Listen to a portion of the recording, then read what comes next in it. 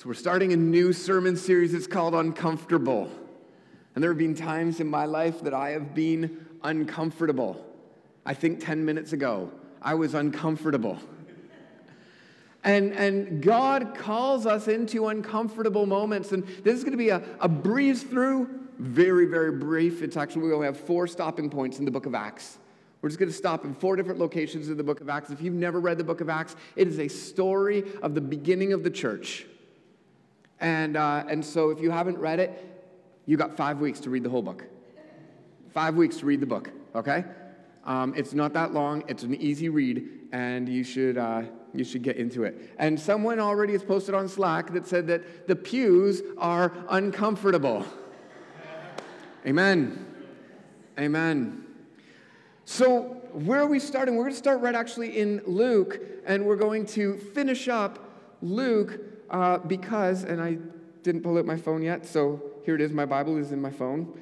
Luke, Jesus is talking about, he's setting the stage for us, and so let's start right here. As they're talking, I'll tell you where I am. I'm Luke 24, 36 to 49. As they were talking about these things, Jesus himself stood among them. Well, that's strange because he was dead. So let's put that into context. He stood among them and said to them, "Peace to you." But they were startled and frightened because they thought they saw a spirit. Rightly so. And he said to them, "Why are you troubled, and why do your doubts arise in your heart? See my hands and my feet, it is I myself. Touch me and see. The spirit does not have flesh and bones, as you see I have." And when he had said this, he showed his hands and his feet, and while they still disbelieved, for joy they were marveling. And he said to them, "Have you anything to eat?" They gave him a piece of broiled fish, and he took it and ate it before them. So he's proving that he is actually resurrected. Great hope, right? We'll get into that. And he said to them, these are my words that I spoke to you while I was still with you. I already told you this was going to happen, guys, that everything written about me in the law of Moses and the prophets and the Psalms must be fulfilled. And he opened their minds to understand Scripture. There are people here that God wants to open your mind so that you can understand Scripture. That's a simple prayer. God, open my... This is not the sermon, sorry. God, open my mind so that I can understand Scripture. God does that. And he said to them, "This is written, the Christ should suffer and on the third day rise from the dead, and that repentance for forgiveness of sins should be proclaimed in his name to all nations, beginning in Jerusalem. For you are witnesses of these things. And behold, I'm sending the promise of my Father upon you. But stay until you're clothed with power from on high." You have a great mission, but stay. You're going to go into all the world. Stop. Wait. You're going to be clothed with power first. You'll be clothed with power. So this is where we start. The story is built. The stage is set. Jesus has become the context of our worship. Pastor Devin talked about that 6 and 8 weeks ago. He's the context of our worship. He tells us these things and gives the disciples an anticipation of the Spirit of God. God is going to be poured out on them so they can be empowered to preach the gospel to people, to repent, so change the way they see things and function in the world, and then be forgiven of sins in Jesus' name. And the mission is to all the nations. 21st century today, Christians put too much trust in government officials to do what Jesus said that only he could do. We want them to fix the problems, to keep crimes off our street, to keep drugs off our street while keeping us safe and virus-free and out of poverty. To solve the complex issues of race, gender, and make inequalities right. Yet no matter what government we serve under, no matter what flag they fly, the problems still persist. Drug overdoses on my street. In the past 2 years, 2 drug overdose deaths on my street in Bradford. Come on. I live in a nice suburban part of town. 2 drug overdoses. Gun violence, poverty, injustice, war, racism, sex trafficking, suffering children. Not one government has fixed this mess. No government can fix this mess. So Jesus has a way. Jesus is the way. Jesus brings a solution, but not the way we expected it to come. We still expect Jesus to be another conquering king, like our political heroes. Jesus is going to come and fix all this crap, and he's going to be our conquering king. We expect Jesus to set up another totalitarian government somehow, or we expect Jesus to just get results and get them done. And if Jesus doesn't just fix this, then why am I even bothering? But Jesus has been, for the past 2,000 years, setting up something way more profound, way more complex, way more profound. And our role in it starts with waiting for the promised Holy Spirit to do his work in us. God wants to do his work inside of us. He wants to fill us with power from on high. So this is the introduction to the book of Acts. What I just said in Luke was the conclusion of Luke, which seamlessly comes into the book of Acts, which we're going to dive into. So it's not possible for us to do all the things that we expect of governments, but it is possible for God to work in us, is it not?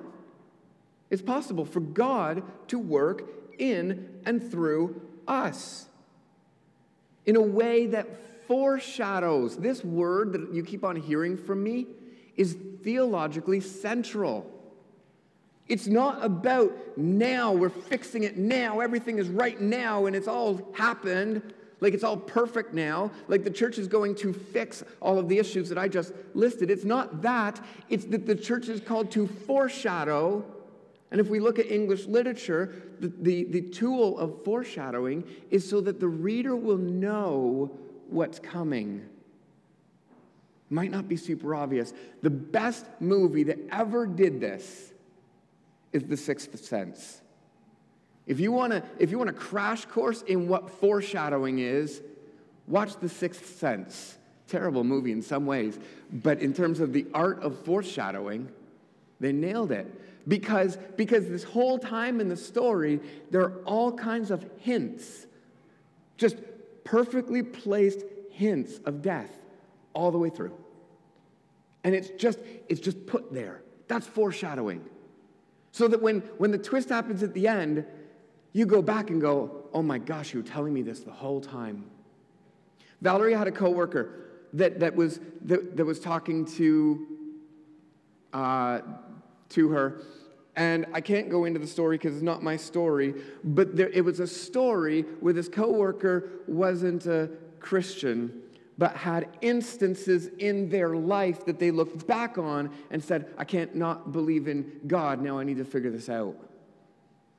Foreshadowing moments, planted, that can be seen as the Holy Spirit does work. This is our mission, that God has called us to foreshadow the kingdom of God here on earth.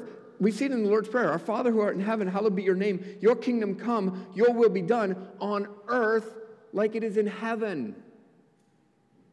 Like it is in heaven. Let's start showing it here on earth as much as we can. We can't control all of it. We see our prayers and our intentions are to be defined by the hope of God's kingdom and not the hopes of the kingdom of the world.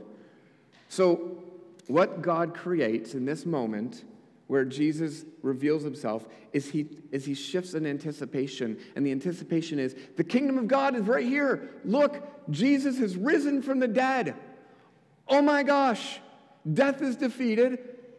And now our Messiah can go kick the Romans' arse. And so Acts chapter 1, 4-6, while staying with them, he ordered them not to depart from Jerusalem, but to wait for the promise of the Father, which he said, you heard from me. For John baptized with water, but you will be baptized with the Holy Spirit not many days from now. In a few days, you'll be baptized. There's an imminent expectation that God's going to do something drastic that would change the way that Christians live their life. The start of all Christian action comes from God's initial action. So in a few days, you will be baptized with the Holy Spirit. Here's my Slack question for you. Do you anticipate God to do anything more than he's already done? Think about that. Think about that.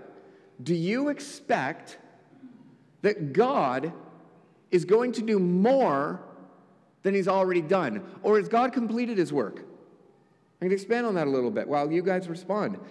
Do you anticipate God to do anything more? In the person of Jesus, maybe no more works to be done. The realization of the kingdom of God becomes our job. What role is our responsibility in the kingdom? See, the disciples had no idea as well. Look at verse 6. It says, so when they had come together, they asked him, Lord, will you at this time restore the kingdom to Israel? Will you at this time restore the kingdom of Israel? See, the kingdom of God is at hand, and they felt it. They're like, oh, God's going to do something. He's going to fix this crap. He's going to destroy evil. Wouldn't that be awesome, right? And we're like, yes, Jesus resurrected, so it's at this time you're going to restore Israel, right? Now. Right now. That's what you're going to do, right, Jesus? And Jesus goes, wait. Wait. So our anticipation is God's going to do something drastic. But what's the point of not bringing out the full restoration of the kingdom of Israel or the Garden of Eden right then? Why did Jesus say, hold up, wait? Why? You're holding us out, God. God, you could fix all this stuff right now. You could become the ruler of the world. You are Lord of all. So why? What's with the tension? What is God waiting for? Acts 1, 7, 8. It's not for you to know the times and the seasons the Father's fixed on his authority, but you will receive power when the Holy Spirit comes upon you, and you'll be my witnesses in Jerusalem and Judea and Samaria and to the ends of the world. What? So Jesus ignores the question, is it now? And he shifts an expectation. The anticipation that the disciples have is sometimes the same anticipation that you and I have. God, just fix this crap. Just fix it. Just come, Lord Jesus, right now, remove the evil and fix it. And it negates the mission that God's actually given us. God wants to give you power. This isn't light. This isn't the stuff that religious practice is made of. God wants to empower you.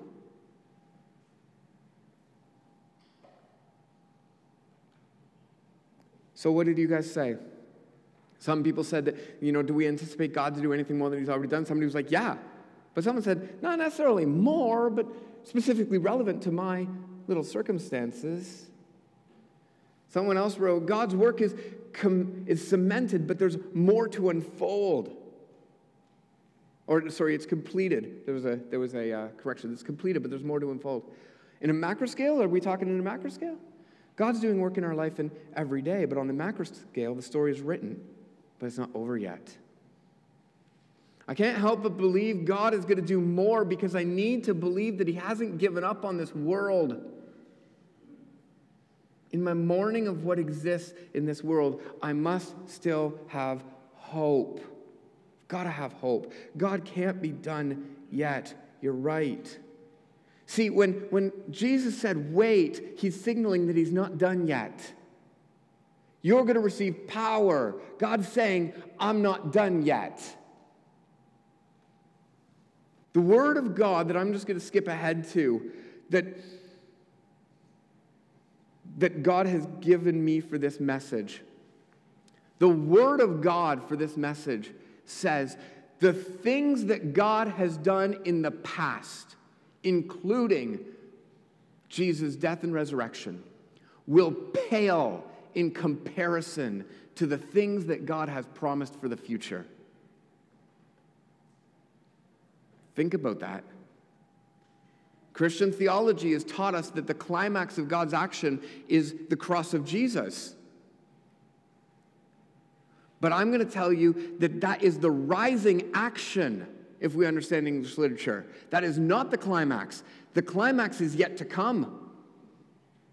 The climax is in the return of Jesus when he comes and he actually has said, now you have been redeemed. Now you have been filled. Now you have done the work that I've called you to do. Your work is complete. Your race is won. And now I return.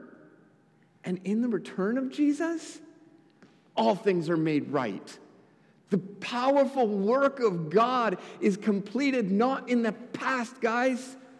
We have a great future to be looking forward to. We have a future that is full of hope because God's not done with this world yet. He's not done. We're not done.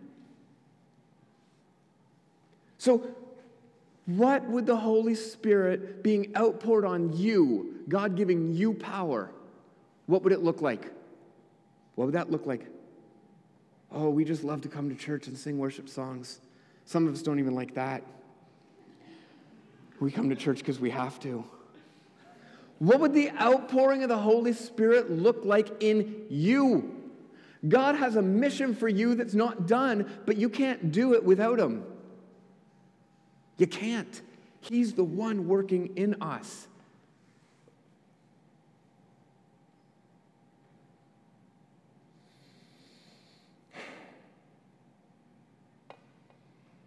What would it look like in you? Someone says that God's work on this planet is mostly done through his people. If we expect God to change things, we have to get off our couch. Right now, absolutely, there's an element where God has called us to partner with him. That's what wait for the power of the Holy Spirit means. I think of those times where it would just be easier to just ignore the world around me.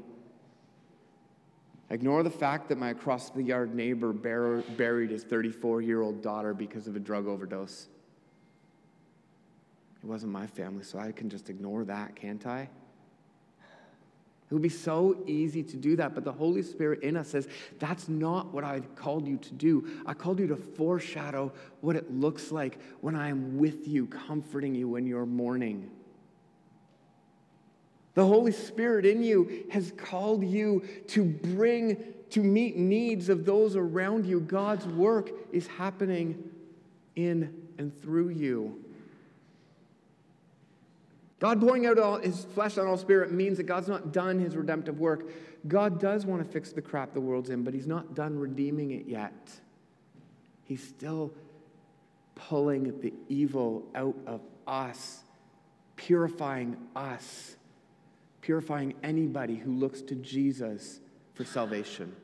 Saying, let me start purifying my people so that when I remove evil from the world, you stand in the presence of a holy God. You're not crushed by it. God's great work is about fixing all of this stuff. Fixing your kids' school, involved in it, getting involved, getting into the extended family.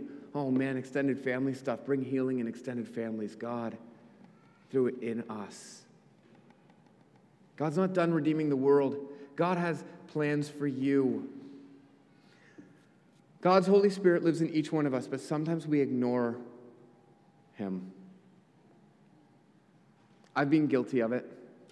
Get in my life. Maybe you've been guilty of it too.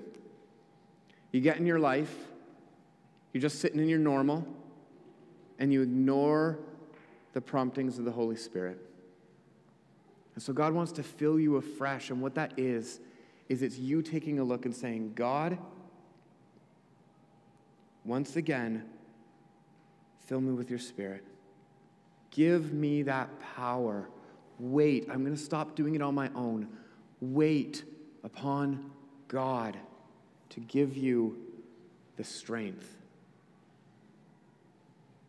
It's not all on you. It's on the Holy Spirit filling you and you being aware of it. See, Acts wasn't very comfortable. The works of the Acts were not very comfortable. The anticipation is now that God's going to give you the power to do the mission. Let's think about Peter for a minute. Peter's this guy who's like flamboyant and zealous, and that's kind of the archetype we have for him, right? And the Holy Spirit comes upon him, and he stands up, and he preaches the gospel to thousands of people from some sort of balcony. That's not comfortable, people. In that gospel, he says to these people, you killed Jesus. Okay, the PR guy's going nuts right there. He's just going nuts. What do you mean? Peter, you can't say that. No, get down. Get off. You can't say that. They're going to crucify you. Oh, like they did Jesus? Okay. It's not comfortable. We're not called into comfort. We're not called into comfort. Someone says, although we're talking about forward-looking anticipation of God's action in the future, what's the place of the Christian of the church in preserving or protecting the truth that has already been revealed? The truth is revealed in Jesus, and we always talk about what Jesus has done and what Jesus will do. We do both, but our hope is located in the future. Guys, we turn to the Holy Spirit and say, come and fill me so I'm empowered to be your witness. That's our job. Our job is to join with God's mission. It's not easy. Heck, and it's not cheap. The mission of God is neither easy nor cheap. But it's empowered by God himself. Let me pray for this church. Holy Spirit, we need you, not just so that my own little life inside my own little house, inside my own little time span is made to be comfortable, but God, when I look at the vastness of the mission that you have of bringing your kingdom onto earth and redeeming as many as possible, it's your will that none would perish, but all would come to faith in Jesus and have eternal life. Cool. Now I understand my need. I can't do that, God. We, as a congregation, can't do that. And so when you gave the mission, you gave the power. And so as a church, I pray that we would learn the posture of waiting for the Holy Spirit. And that we would then learn the boldness of acting in the power of the Spirit, even when the PR guy's freaking out. Jesus, I pray that you would lead us to be a church that's willing to embrace the uncomfortable, and that your Holy Spirit would do the work in us.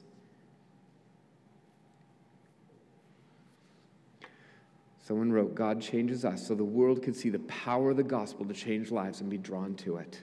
God, change us. In Jesus' name, amen. Thank you for participating in our service today. I pray that you are blessed. I pray that you are encouraged. I pray that the Holy Spirit empowers you. God bless you.